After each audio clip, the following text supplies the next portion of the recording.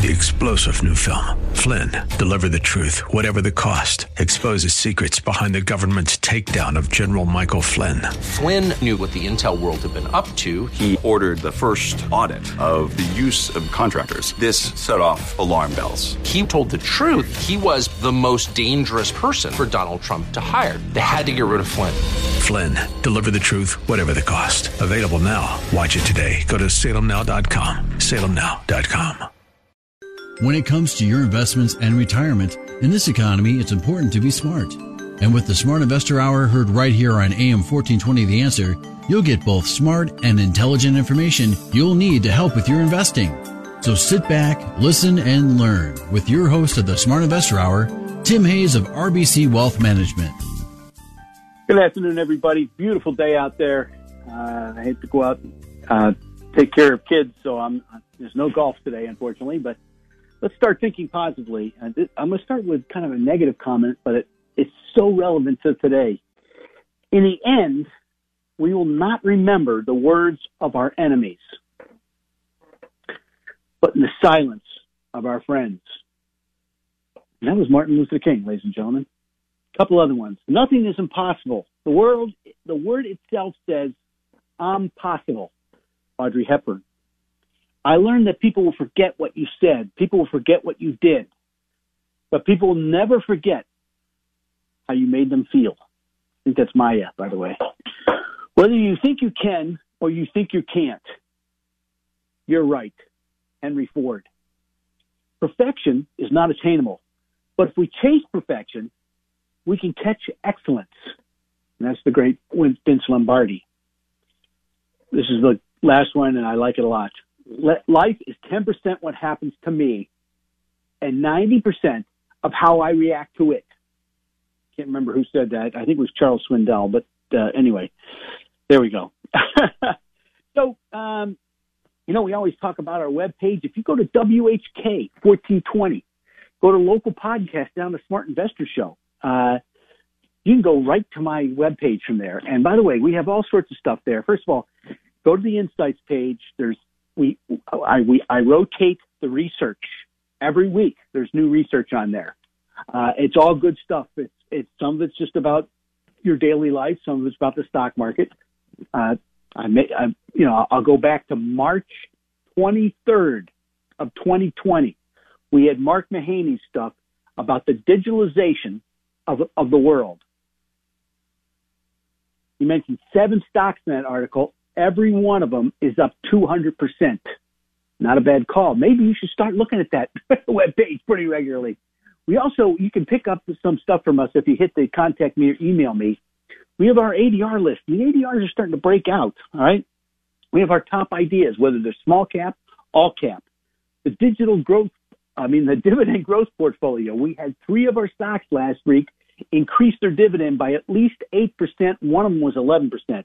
The prime income list, which is for you people who are looking for income because you ain't getting it from bonds right now, unfortunately. Also, a couple things I'm going to talk about. We have some reports out there, and very few people are calling in for them, so I know I'm in the right spot because believe me, we had a software conference 2 years ago in 2018, and I pounded the table on it for 4 months. Not one person signed up for it. The average stock that they recommended in that report is now up 300 and some odd % with 1 down. So there's like 25 stocks. There was 1 bad stock in the whole business. So we have the Business Owner's Guide to Transition Planning. If you're selling a business, there's more than meets the eye, especially with private equity. Money Matters for Young Professionals. If you're young and starting, this is a good way to get your act together. Women and Wealth. Almost half of the wealth in America is in the hands of ladies. All right, so if you're up to date on things, you don't need this. But if you're a new starter, this is something you should get. And also the Savvy Investor's Credit Workbook. It's kind of funny. There's been more debt put out in the last 2 years by corporations who know their stuff and governments than at any time in history. And it's like 2 times. They're selling their credit. Shouldn't you? Anyway, also we have, and these are 2 really important. I'm going to talk about energy today because it ain't the green energy that's going up, okay? We have the RBC Markets Global Energy, Power, and Infrastructure Virtual Conference notes. Fairly long thing, but it's got great stuff on it. And the U.S. electrical grid. If you don't think that's important, you should. Also, we're going to get bumped in October for football. October 9th, 16th, and 23rd, we will be bumped. It looks like we may be bumped the 20th and 27th of November, too. So just remember that, October 9th, 16th, and 23rd. If I'm not there, it's because I'm not. All right. The Newark region spent 494,000 hours stuck in traffic last year. LA and Anaheim was second, 365. And then this is the first time LA lost its traffic title in 30 years, by the way. Chicago comes in third. I thought Chicago was, I went there a couple times. I used to live there. And, man, on a Sunday, it took me like 3 hours to get across the city. It was unbelievable. Each year, banks rake in more than $11 billion worth of overdraft and related fees when the consumer accounts go negative, according to the FDIC. I'm sorry. That's a report by the Consumer Financial Protection Bureau. So, but people are not being smart about their finances when it comes down to. In the United States, there are 879,000 cybersecurity professionals in the workforce, and it's an unfilled need for another 360,000. How's that, man? What a growth industry that is. By the way, that's generally what we were recommending in the software area back in 2018. Some are still going too, by the way. So I listened to Lori Calvasina this week, who's our head strategist. And by the way, this is a live show, so if you have some questions, the number into the studio is 216-901-0945. That's 216-901-0945. Anyway, in a nutshell, she updated her existing S&P 500 forecast to 4,500. That's plus 4%, plus the earnings are up 4% too. And we were at 43.25, so that's a pretty good bump. All right. And we also, she kind of continues to brace for a pullback before year end, but she views it as a buying opportunity, not a selling opportunity. And she remains concerned about the potential for a pullback. And I can show you some stuff, and I'm going to talk about that in a minute. But, if you want to sit down and have a cup of coffee with me, go to my webpage. You can call me. I pick up the phone. I had somebody call me. I was on the way to a funeral last weekend. Very nice young lady. And, I pick up the phone. So there it is. The main risk she sees for stocks is the possibility that the earnings per share growth turns negative in early 2022, which I think is a problem, depending on what goes on. And she's still looking for a last hurrah for the reflation trade, but we're seeing more and more near-term hurdles for that. So, there we go. Now, Tom Porcelli, who's our chief U.S. economist, and was on TV twice last week, by the way, said the real surprise this week was the amount of people wondering if the soft core relative to consensus was enough to delay the taper. Does the taper backdrop really require a delay because core missed on soft airlines and lodging? His hunch was there are few, if any, reasonable people within the Fed that think the answer is yes. And as it relates to the fate of the taper, we think at this point the Fed is much less sensitive to those types of wiggles in high-frequency data. And we'll just leave it at that. But also, outside of the two categories that have gotten dinged in part by Delta, the gains were fairly broad-based as the CPI diffusion index showed a 6-month high or a 15-month high. So, you got to start to think about that. When the CPI starts to go up, usually things follow. But why are we so worried about inflation? Well, if you're in the stock market, when inflation goes up, PE ratios go down because people are not willing to pay a higher multiple for future earnings. It's just that simple. So what you'll find is, you're going to probably have some problems there. All right. Now, I would also suggest that, when you look at that, what's the best the best idea when it comes to an inflationary environment. It's oil. And oil is at the lowest concentration in the S&P 500 since 1980, when it blew up, or after it blew up. I guess it was 81, really, when it started. Also, gold. But I think gold's being beaten up by Bitcoin, but nobody owns gold. I listen to money manager after money manager, and nobody owns gold, okay? So that's kind of it. By the way, gold ain't going down, all right? I hate to use ain't, but, it's the way it is.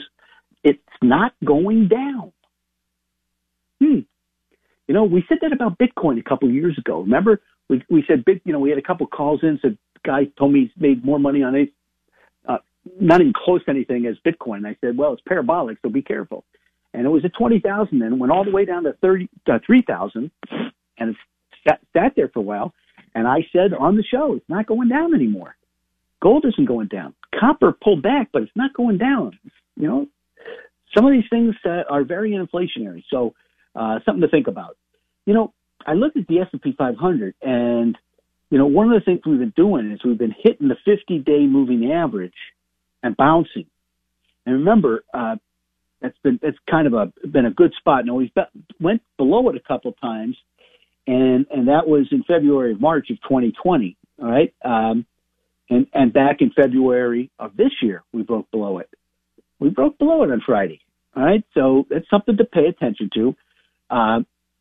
So I guess the question is this the bottom? Because we've done it twice, and it's been a 2 or 3 day thing, and then turned right back around. Is less bad equal to good now? Okay. If investors are done position squaring, the incremental data could surprise to the upside. And that would be very interesting also. So, Washington unveiled a tax proposal this week. I think it was better than expected. We'll just call it less bad. It didn't make me jump and shout and run all about, but it was interesting. Now, a couple things I noticed is that, I listened to a couple conference calls this week about oil, and it looks like oil's ending its consolidation. I was surprised, when we were at 72, I said I thought it'd hold like 67. Well, it went all the way back to 62, kind of surprised me a little bit.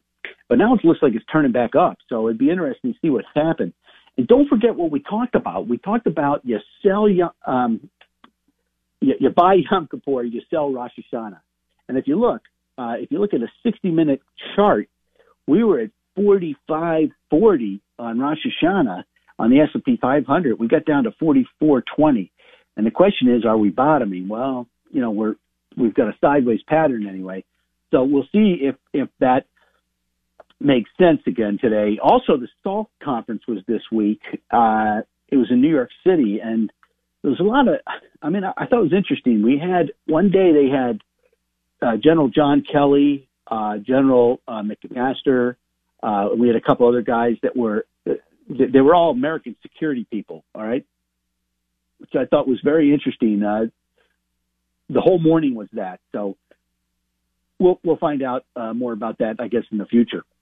The other thing I think we have to talk about is Germany. And, Europe's largest economy may be poised for a shift in its political leadership with some broad implications beyond the country's borders for European Union policies, including like fiscal integration and economic regulation. So we look at the potential impacts of the financial markets of various coalition scenarios. So, look, the times are changing.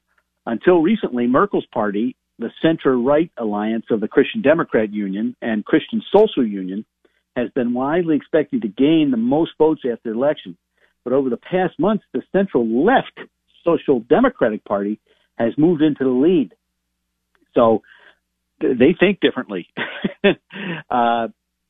So what you'll probably see is the Social Democrats likely owe this change of fortune to Olaf Scholz.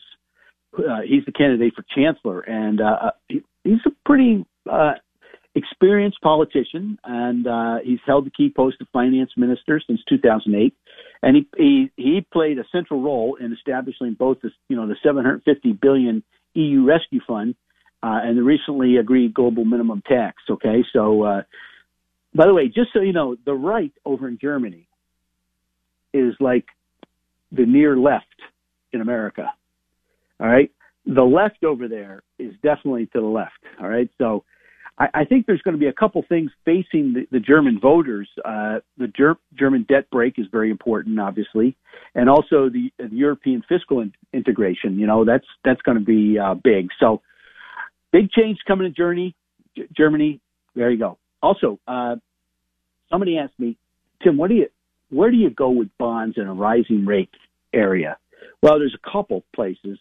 Convertible bonds are still the best, and then Treasury inflation bonds, and also step-up bonds or floating rate bonds. You know, those are the best. I kind of like, look, the historical performance when interest rates rise, the fear of rising interest rates can be persistent among investors. Treasury bond yields historically have low levels across the curve. So traditional fixed income is not, I don't think, where you want to be, but if you look at the best ideas, it's usually in the convertible area, okay? And it's kind of funny because you take a lesser yield, it's usually like a half or 1%, sometimes maybe 1.5% too, depending on how the bond is rated. But they tend to move along with the S&P 500. So if the market's going up, it's going up. And usually if you have rising interest rates, it means that we have a better than expected economy. Hey, let's take a break. Remember, the number here is 216-901-0945.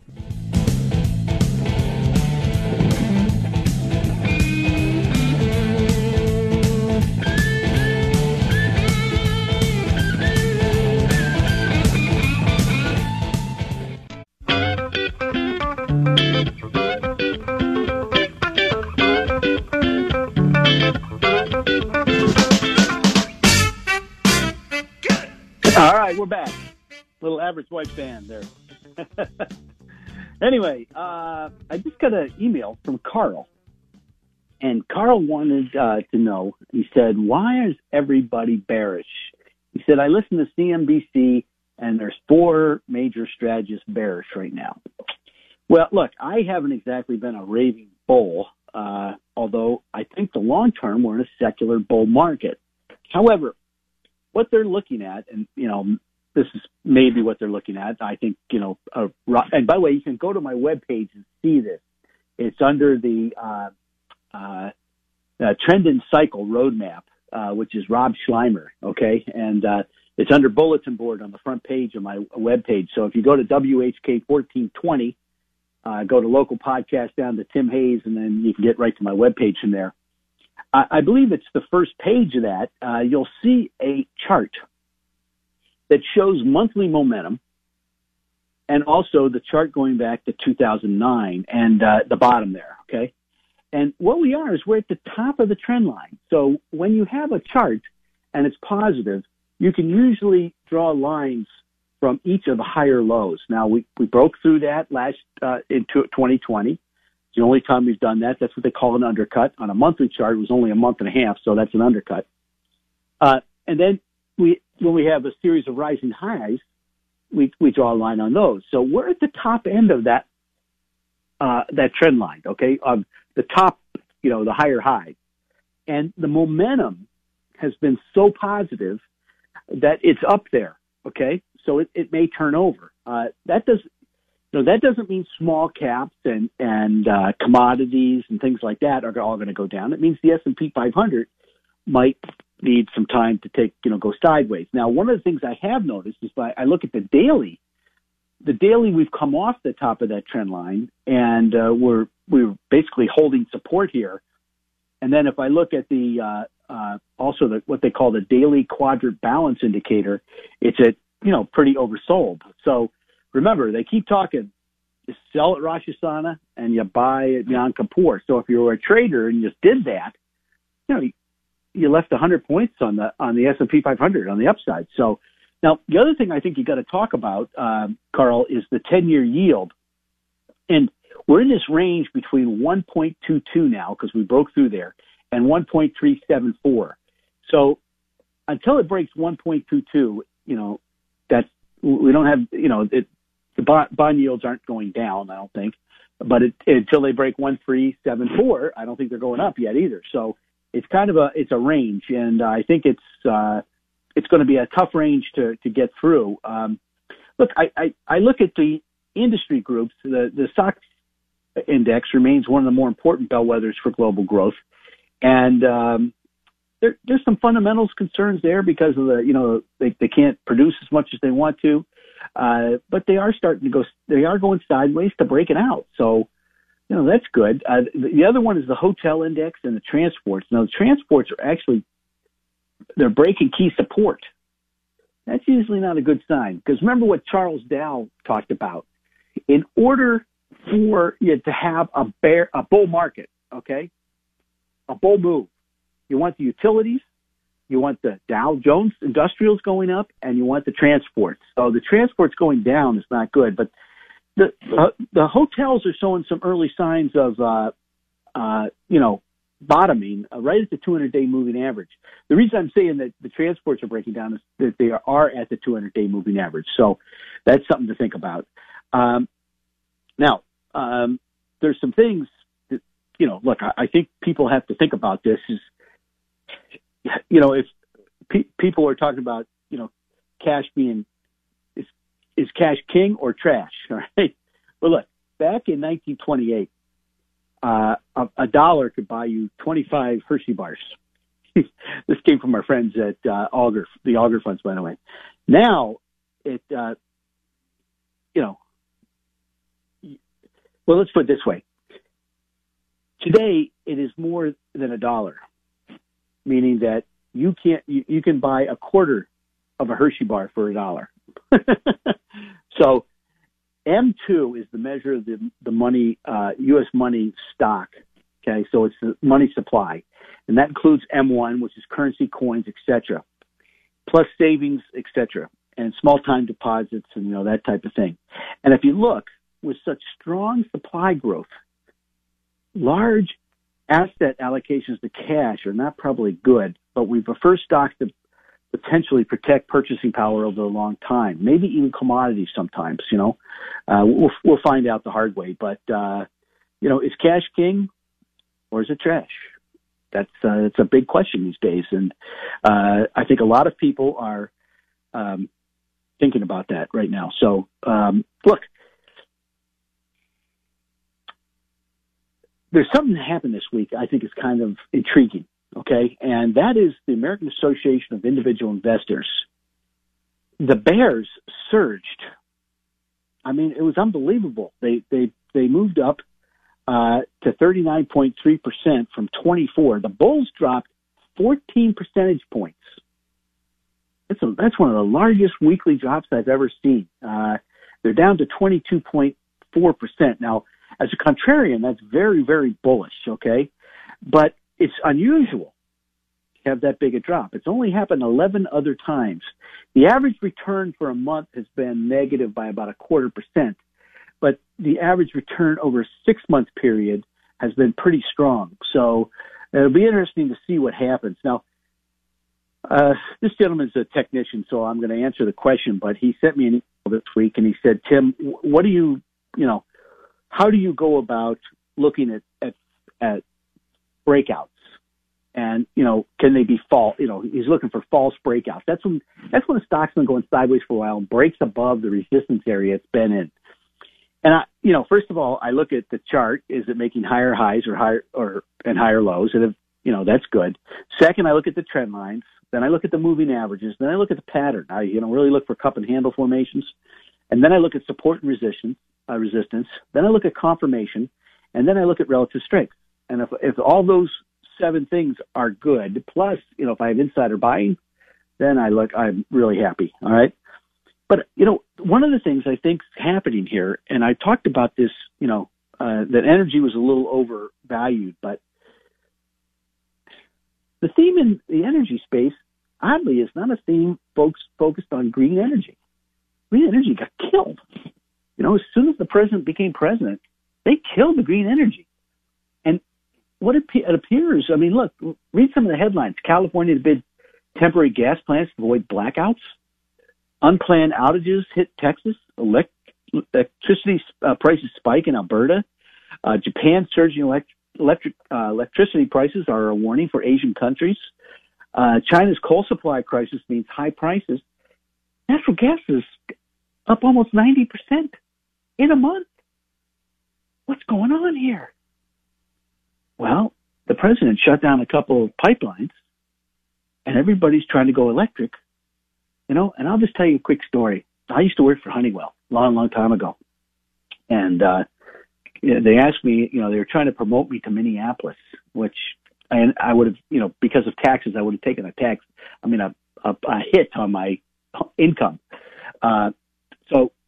But I said, well, I'd like to be in solar. And the guy said, it's less than 0.5% of the business. So we'd rather just have you in marketing. I got into this business instead. I was also trading my own account at that point, right? And so I look now, and solar is still only 2.5%. That was a long time ago, okay? So there hasn't been much progress made. Now, will there be? Maybe. But look, I think going all electric, as a defense scenario is bad, because somebody can drop an EPD above us and just shut us down. And, so it doesn't make as much sense. But natural gas prices have been soaring worldwide as Europe is paying 4 times more than North America. All right. And we've got enough natural gas in this country if they let us drill it for 400 years. Okay. That's plenty of time to go from here. And I think West Texas crude looks like it's going to break out any minute. I told you the continuation pattern on all crude is there. Yet solar is down. I mean, I just look at the ETF TAN. It peaked at 120. Well, we'll call it 126. It's now 93. It's been to 77. I'm seeing, a couple things I don't like the PPO's turning up, but I'm also seeing moving averages cross over each other the wrong way. And copper's holding up really well. So what is going on? I just think commodities, we talked about this for years on this show.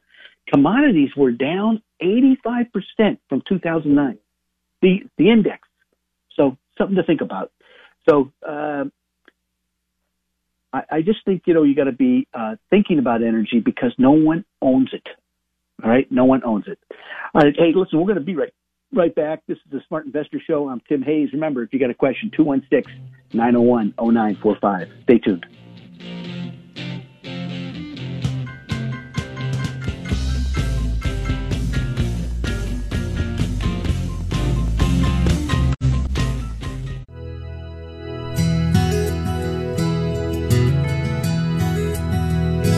There are people in this country who work hard every day. All right, we're back. It's a great song, by the way. One of my favorites. Anyway, so I just got a couple email calls, and you can call in here, or emails that he said, why, the guy said, well, you never came to the point, why is oil and natural gas going up? It's a lack of supply. Okay, if you look at the inventories, especially for natural gas. And by the way, natural gas did double. I'm sorry. I thought it was almost, so it's gone from 260 to 520. So wait till you start, wait till we start getting cold. It's supposed to be a very cold winter, so that's going to be really interesting. But crude oil inventories have slowly but surely been slipping away. So, those supply shortages are inflationary pressures for, driving forces behind the energy prices. So, there we go. So it'll be interesting to see how the oil stocks do. Remember, they were all in zone 5 or 6. They pulled back in August, and we kind of warned you about that. And now we'll see what happens. It'll probably be very positive. So now we come to the part of the show, and we always talk about this. And why? Because risk management should be, if you're managing your own money, because this is what I do. Every day I look at all my stocks. Every day I look at lots of charts. So I'm always looking for new ideas, and I'm looking at my ideas that I have to see if there's a problem with them, okay? So risk management is the most important thing you can do. If you don't lose money, believe me, when it comes time to make money, you'll make a lot more of it, all right? So, everybody says, so index funds are the way to go. Between 2000 and 2022, you would have been down 52%. Okay? I don't care what your dividend was. That ain't going to make up the 52%. In 2007 and 8 and 9, you were down 57%.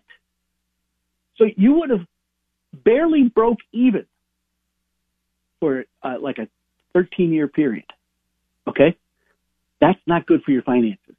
In my particular case, and in, some of the money managers I had, they all had positive returns.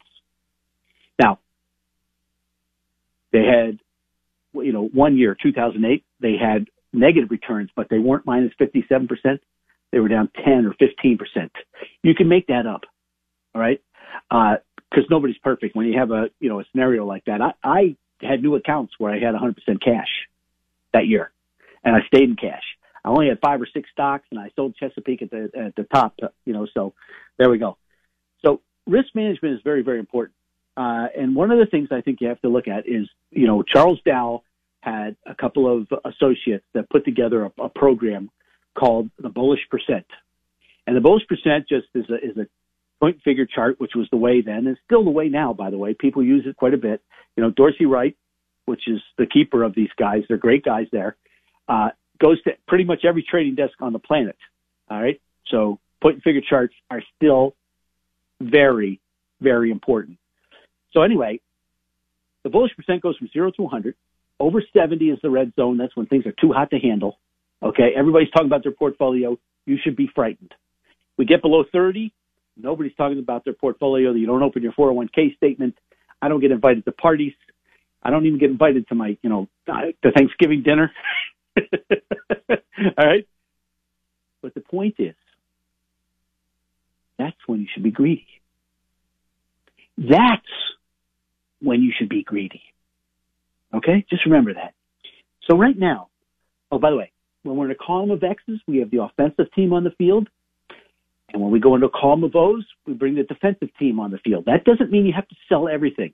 Remember, there's some other things we look at, and that is the relative strength of each asset class. And right now, domestic equities are the number one asset class. In 2007, 2008, when I basically came out and said the money market would outperform the stock market, is because the domestic equities were the dead last in relative strength, and the money market, which was yielding 0.25%, was the top asset class. So we'll let you know if anything like that happens. But right now, domestic equities are still number one. So they're still in a column of O's, though. All right, we were down 5% to 54% last week. But what's interesting is the over-the-counter index, which was down 3, is still in a column of X's. So I saw a lot of short, small-cap stocks doing fairly well, and the world index is still in a column of X's and was only down 0.5%. So the relative strength may be picking up. Remember, that's my big problem with international stocks right now, is that they're doing okay, but their relative strength compared to the U.S. markets is hitting new lows. That's not what you want, okay? So anyway, so people ask me about, the dynamic asset level investing, and I'm going to talk about that in a second, but, just so you know, the S&P 500 did break a double bottom at 4470. Now, it reversed up and then reversed back down this week, so we've got to watch that fairly closely because we're at the 50-day moving average. The 200 would be very much a problem, I think. And I looked at some of the, I analyzed some of the, the U.S. large caps and some of those names, and you got to watch those because the number of stocks trading above their 200 moving average, which was at 85%, is now at 75. So that's going to stop going down. The NASDAQ large cap index is down to like 42%. So we're seeing a lot of stocks get beat up underneath the surface. Okay, and what normally happens before a correction of any type is that there's a lot of volatility below the surface that nobody talks about on the TV or nobody talks about. They don't see it, and then suddenly look out below. All right. So Dow Jones Industrials had negative momentum for 4 weeks, and the other thing I see is that the emerging markets have had positive momentum, but most all the indexes have had negative momentum, and the Invesco QQQ and the the XLG, which is the 50 largest stocks, they've been negative for 7 weeks. It's a pretty long time in stock market, thinking. Now, remember, sell Rosh Hashanah, buy Yom Kippur. Yom Kippur was Friday, as I recall. So one thing I did see is that the small caps have been doing fairly well. They broke out and have held up pretty well. So we'll see what continues, if that continues for a while. We're now up to a whopping 3 favored sectors. Remember, we got to 1. And I've only seen it a couple times in 2000, but we haven't moved the curve to below 30 or anything like that. We have a lot of names along the line, but banks are at 64, which is still fairly overbought, but you can start to watch those a little bit. Wall Street and computers are the other two at 50. We're starting to see some groups that are under 30 now. Okay, now these are not favored, but they're automobiles, protection services, drugs, and precious metals. So we got to watch for them to turn back up. I wouldn't buy them yet, though. Don't anticipate an anticipator, folks. That's a bad way. That's a way to lose a lot of money. Don't anticipate an anticipator. I did notice that leisure and non-ferrous metals moved from unfavored status to average, so those are ones to watch. And one of the things I did see this week, and I thought was pretty interesting, was Japanese equities rose pretty strongly, and they went over 3 on the Dorsey Wright system. And if they get past 3.5, that's very positive. They're at 3.48 right now. So, they have done better than most of all the non-U.S. based stocks. They have done the best, and they have done it very quickly. So, I think I looked at several ETFs in that area, but I noticed that if you looked at the hedged currencies, there's 2 or 3 of them out there, and 2 of the 3 broke a triple top, which is a very positive thing. So you want to wait for a pullback. The other one broke a double top, but it had broken a spread quadruple top just a month and a half ago. So Japan looks like it's maybe starting to turn around. Who knows? As far as 10-year treasuries are concerned, so like I said, I think you have a range between 1.2% and 1.37%. And if you break that, that's good. I did notice that if I look at the liquid bond ETF, the LQD, the actual bonds broke out, which means the yields were coming down. So they broke a double top at 135.75. So that usually means yields are going lower, but nothing's broken down on the 10-year yet. But oil turned around this week. It had been like 7-8 weeks of negative momentum, and gold has been positive again. Copper's been on and off. It's just went negative this week, so I think it's kind of basing type of scenario. I did notice that the commodity indexes, a couple of them, broke. One in particular broke a triple top. It's a very good-looking chart, and commodities. I mean, this index was in 2007 was 47. It went all the way down to 10. So it gives you the idea of what's been happening in commodities for a while. So maybe it's the precious metals, maybe it's the oil, maybe it's natural gas. Because they have big positions in all of them. But there you go. Relative strength. We always talk about this. These are names that you should be writing down. There's not a lot of them this week, but there's never a lot of them at the bottom. I'll just say that. But the relative strength is just how your stock is performing against something else. All right. In this particular case, we use the equal weighted index of the S&P 500. So we have Comstock Resources, an oil company, Banco Marco, a bank, which we said banks were in good shape. Also, Nate Properties. By the way, these are foreign stocks. Went to a buy, and ProQR Therapeutics, iTier, and that went that skyrocketed this week. Also, B&G went crazy a little bit. So we didn't have very many. On the sell side, we had American Woodwork Corporation, Harsco, Plantronics, and then we had a couple, Support.com, which had gone straight up and straight back down, Viracta Therapeutics, MiMedx, which got killed, Fate, Therapeutics, which got killed, Horizon Global, which got beat up a little bit, Apellis that got killed. So Amgen also, Amgen's like, it's been popping up and down left and right as far as relative strength is concerned. Also, Olo Software was the other one that which we have a pretty good report on. We're fairly positive on. But hey, let's take a break. We're going to come back with insiders, and this is the Smart Investor Show. I'll be right back. Stay tuned.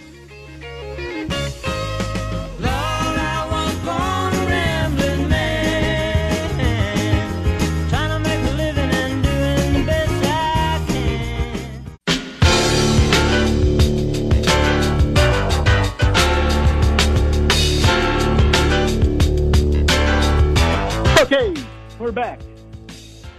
If you just tuned in, this is the Smart Investor Show. I'm Tim Hayes.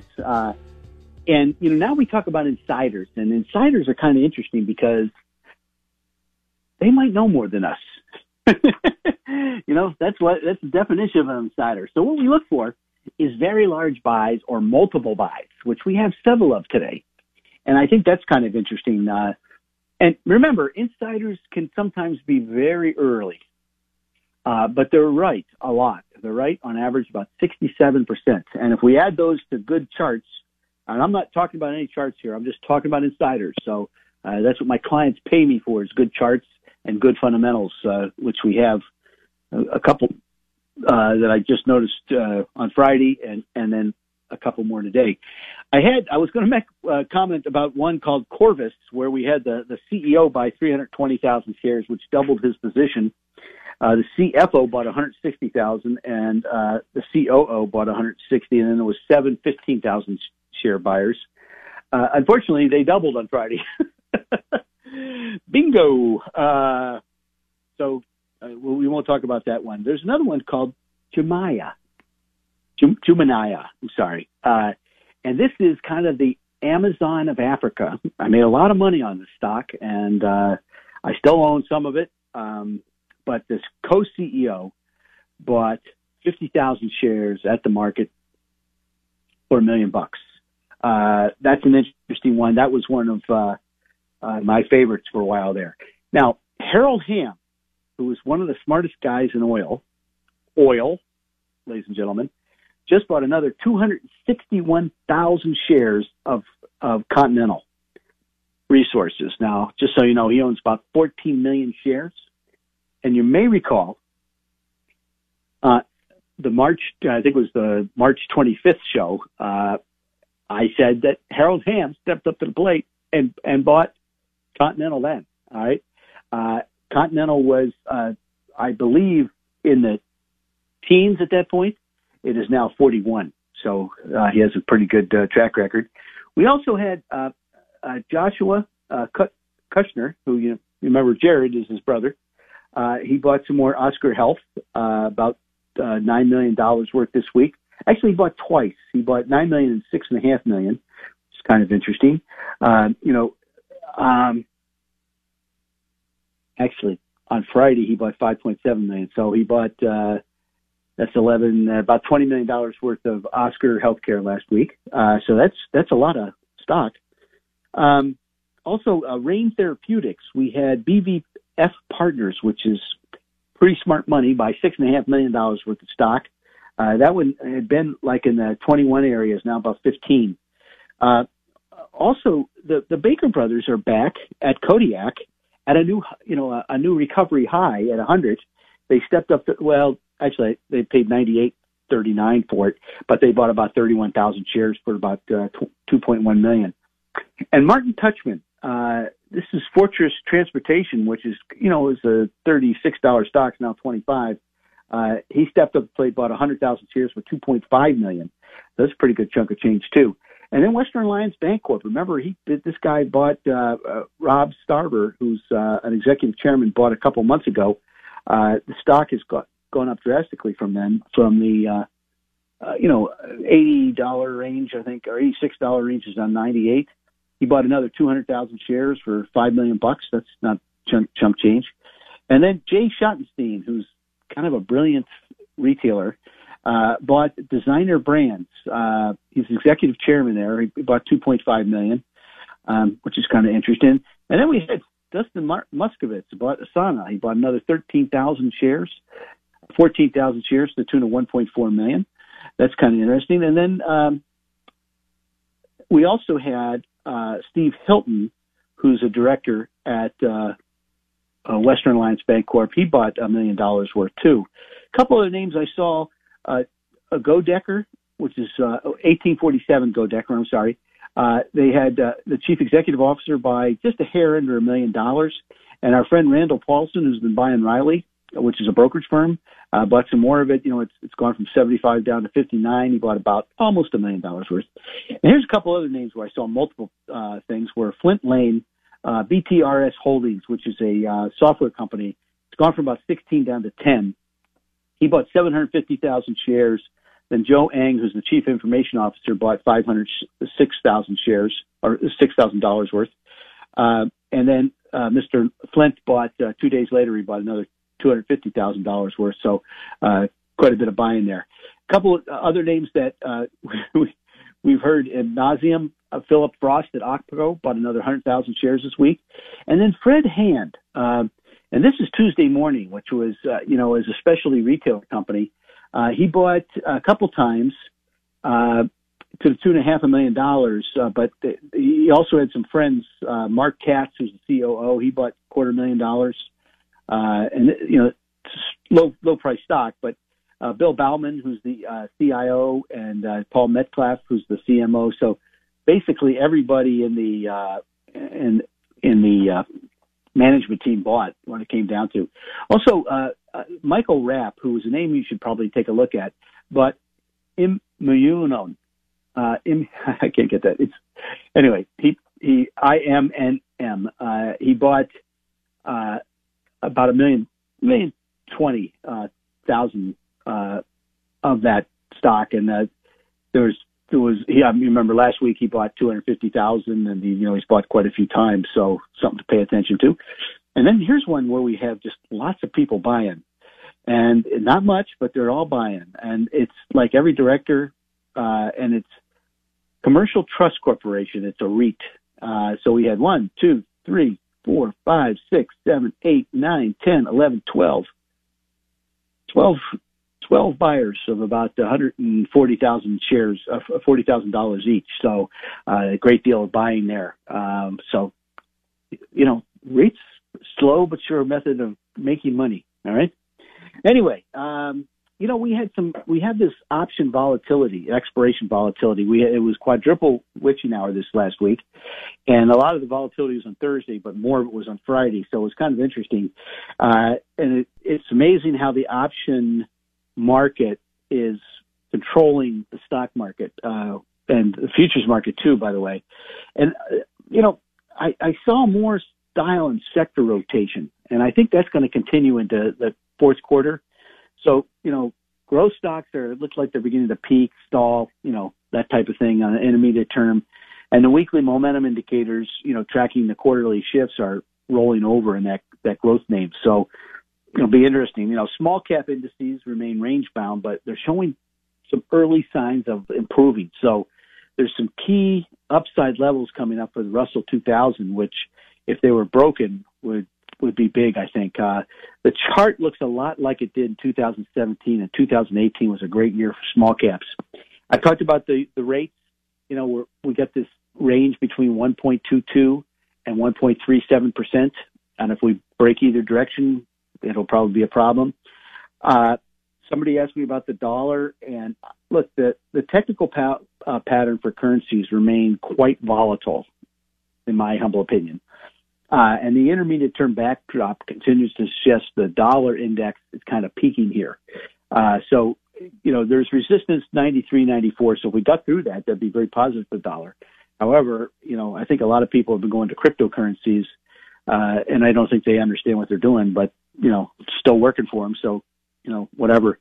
Now, I'm seeing some cyclicals bottoming, some in the hotels area, some in the banks area, some in the energy, as we talked about earlier. And I'm showing some signs of support and maybe even bottoming in some of the non-cyclicals. So, I just think, you have to be thinking about that. Now, long term, remember, if I look at the monthly chart, the S&P 500's near the peak, okay, at top of its trend line, and the momentum is very, very high to the positive side. So, you could have a period of time where we go sideways. There's two ways to correct: time correction and price correction. All right, so we don't know what it's going to be yet. The Russell 2000 looks like in a great consolidation. Like I said, I think if it breaks 2370, we'll call it, it's off to the races. What I'm seeing is, growth versus value has been in this, fight for the last year and a half, and growth had actually just pummeled value for years. 7, 8 years. And now it's a fight, especially in the small cap and the mid cap area. The large cap area has been more growth, but we'll see what happens from here. So what would I be doing right now? Okay. First of all, remember, we're going to be bumped on October 9th, 16th, and 23rd. Okay. So we'll be bumped. We will not be on. And that's number one. Number two, if you want to have a meeting with me, go to my webpage or call me. My number is 216-774-8906. That gets to you direct. All right. So it's 216-774-8906. We'll sit down and we'll have coffee or lunch or breakfast, whatever it may be. In the meantime, there's a lot of stuff I would be recommending, and I say the same things every week, but since nobody's calling in for them, I know I'm on the right path. The U.S. electrical grid, that's going to become very, very important in the future. And also the RBC Capital Markets Global Energy Power Infrastructure Virtual Conference. This is the day 2, which, where they have all the updates. Energy's working. Nobody believes it, but energy's working. Remember, oil and natural gas are only 4.5% of the S&P 500. Back in 2009, they were 20. Also, we have our ADR list. An ADR is an American Depository Receipt, so it's a foreign stock that trades on our exchange, so there's no currency problems. Our top ideas, small cap, also multi-cap, all the names, all right? Our dividend growth portfolio, a conservative way to make a lot of money. Our prime income list for those people who need income now. Great idea. So don't forget, we have a couple reports. Money Matters for Young Professionals. So all you people out there trying to figure out what's going on, that's a help. Women and Wealth, a planning workbook. A Business Owner's Guide to Transition Planning. And the Savvy Investor's Credit Workbook. Remember, all the corporations are selling their credit right now. You should too. Anyway, have a great weekend. It's going to be beautiful. So we'll look forward to talking to you next week. In the meantime, remember, buy low, sell high. This is Smart Investor Show. Thanks for listening to the Smart Investor Hour. To reach Tim during the week, call him toll free, 888-223-7742. That's 888-223-7742. Or visit his website, rbcwmfa.com/Tim Hayes. That's all one word in the address bar, rbcwfma.com/Tim Hayes. Please join us again next Saturday for the Smart Investor Hour to hear more smart investing from Tim Hayes of RBC Wealth Management. 3-star General Michael J. Flynn, head of the Pentagon Intelligence Agency, knew all the government's dirty secrets. He was one of the most respected generals in the military. Flynn knew what the intel world had been up to. He understood its funding. He ordered the first audit of the use of contractors. This set off alarm bells. The explosive new documentary, Flynn, Deliver the Truth, Whatever the Cost, uncovers the facts behind this scandal. Flynn told the truth. He was the most dangerous person for Donald Trump to hire. I find out the worst enemy that I'm going to face in my life is right here in America. They took my assessment and they wanted me to change it. And I was like, I'm not changing it. They had to get rid of Flynn. With in-depth interviews, archival footage, and never-before-seen personal records of the man behind the headlines. I just felt like I was drowning. Flynn, Deliver the Truth, Whatever the Cost. Available now. Watch it today. Go to salemnow.com. salemnow.com.